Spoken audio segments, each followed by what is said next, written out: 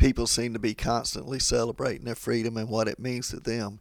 Usually it is a sin they think they're free to do because it is their right. But there is a freedom that truly sets us free, and it comes only from knowing Jesus Christ. I pray you know this true freedom from sin's ultimate penalty. If you don't, you want to be truly free, please ask God to forgive you and save you because of Jesus' payment for your sin on the cross. He died for you. Don't wait. Do it now. John 8:32 says, "And you shall know the truth, and the truth shall make you free."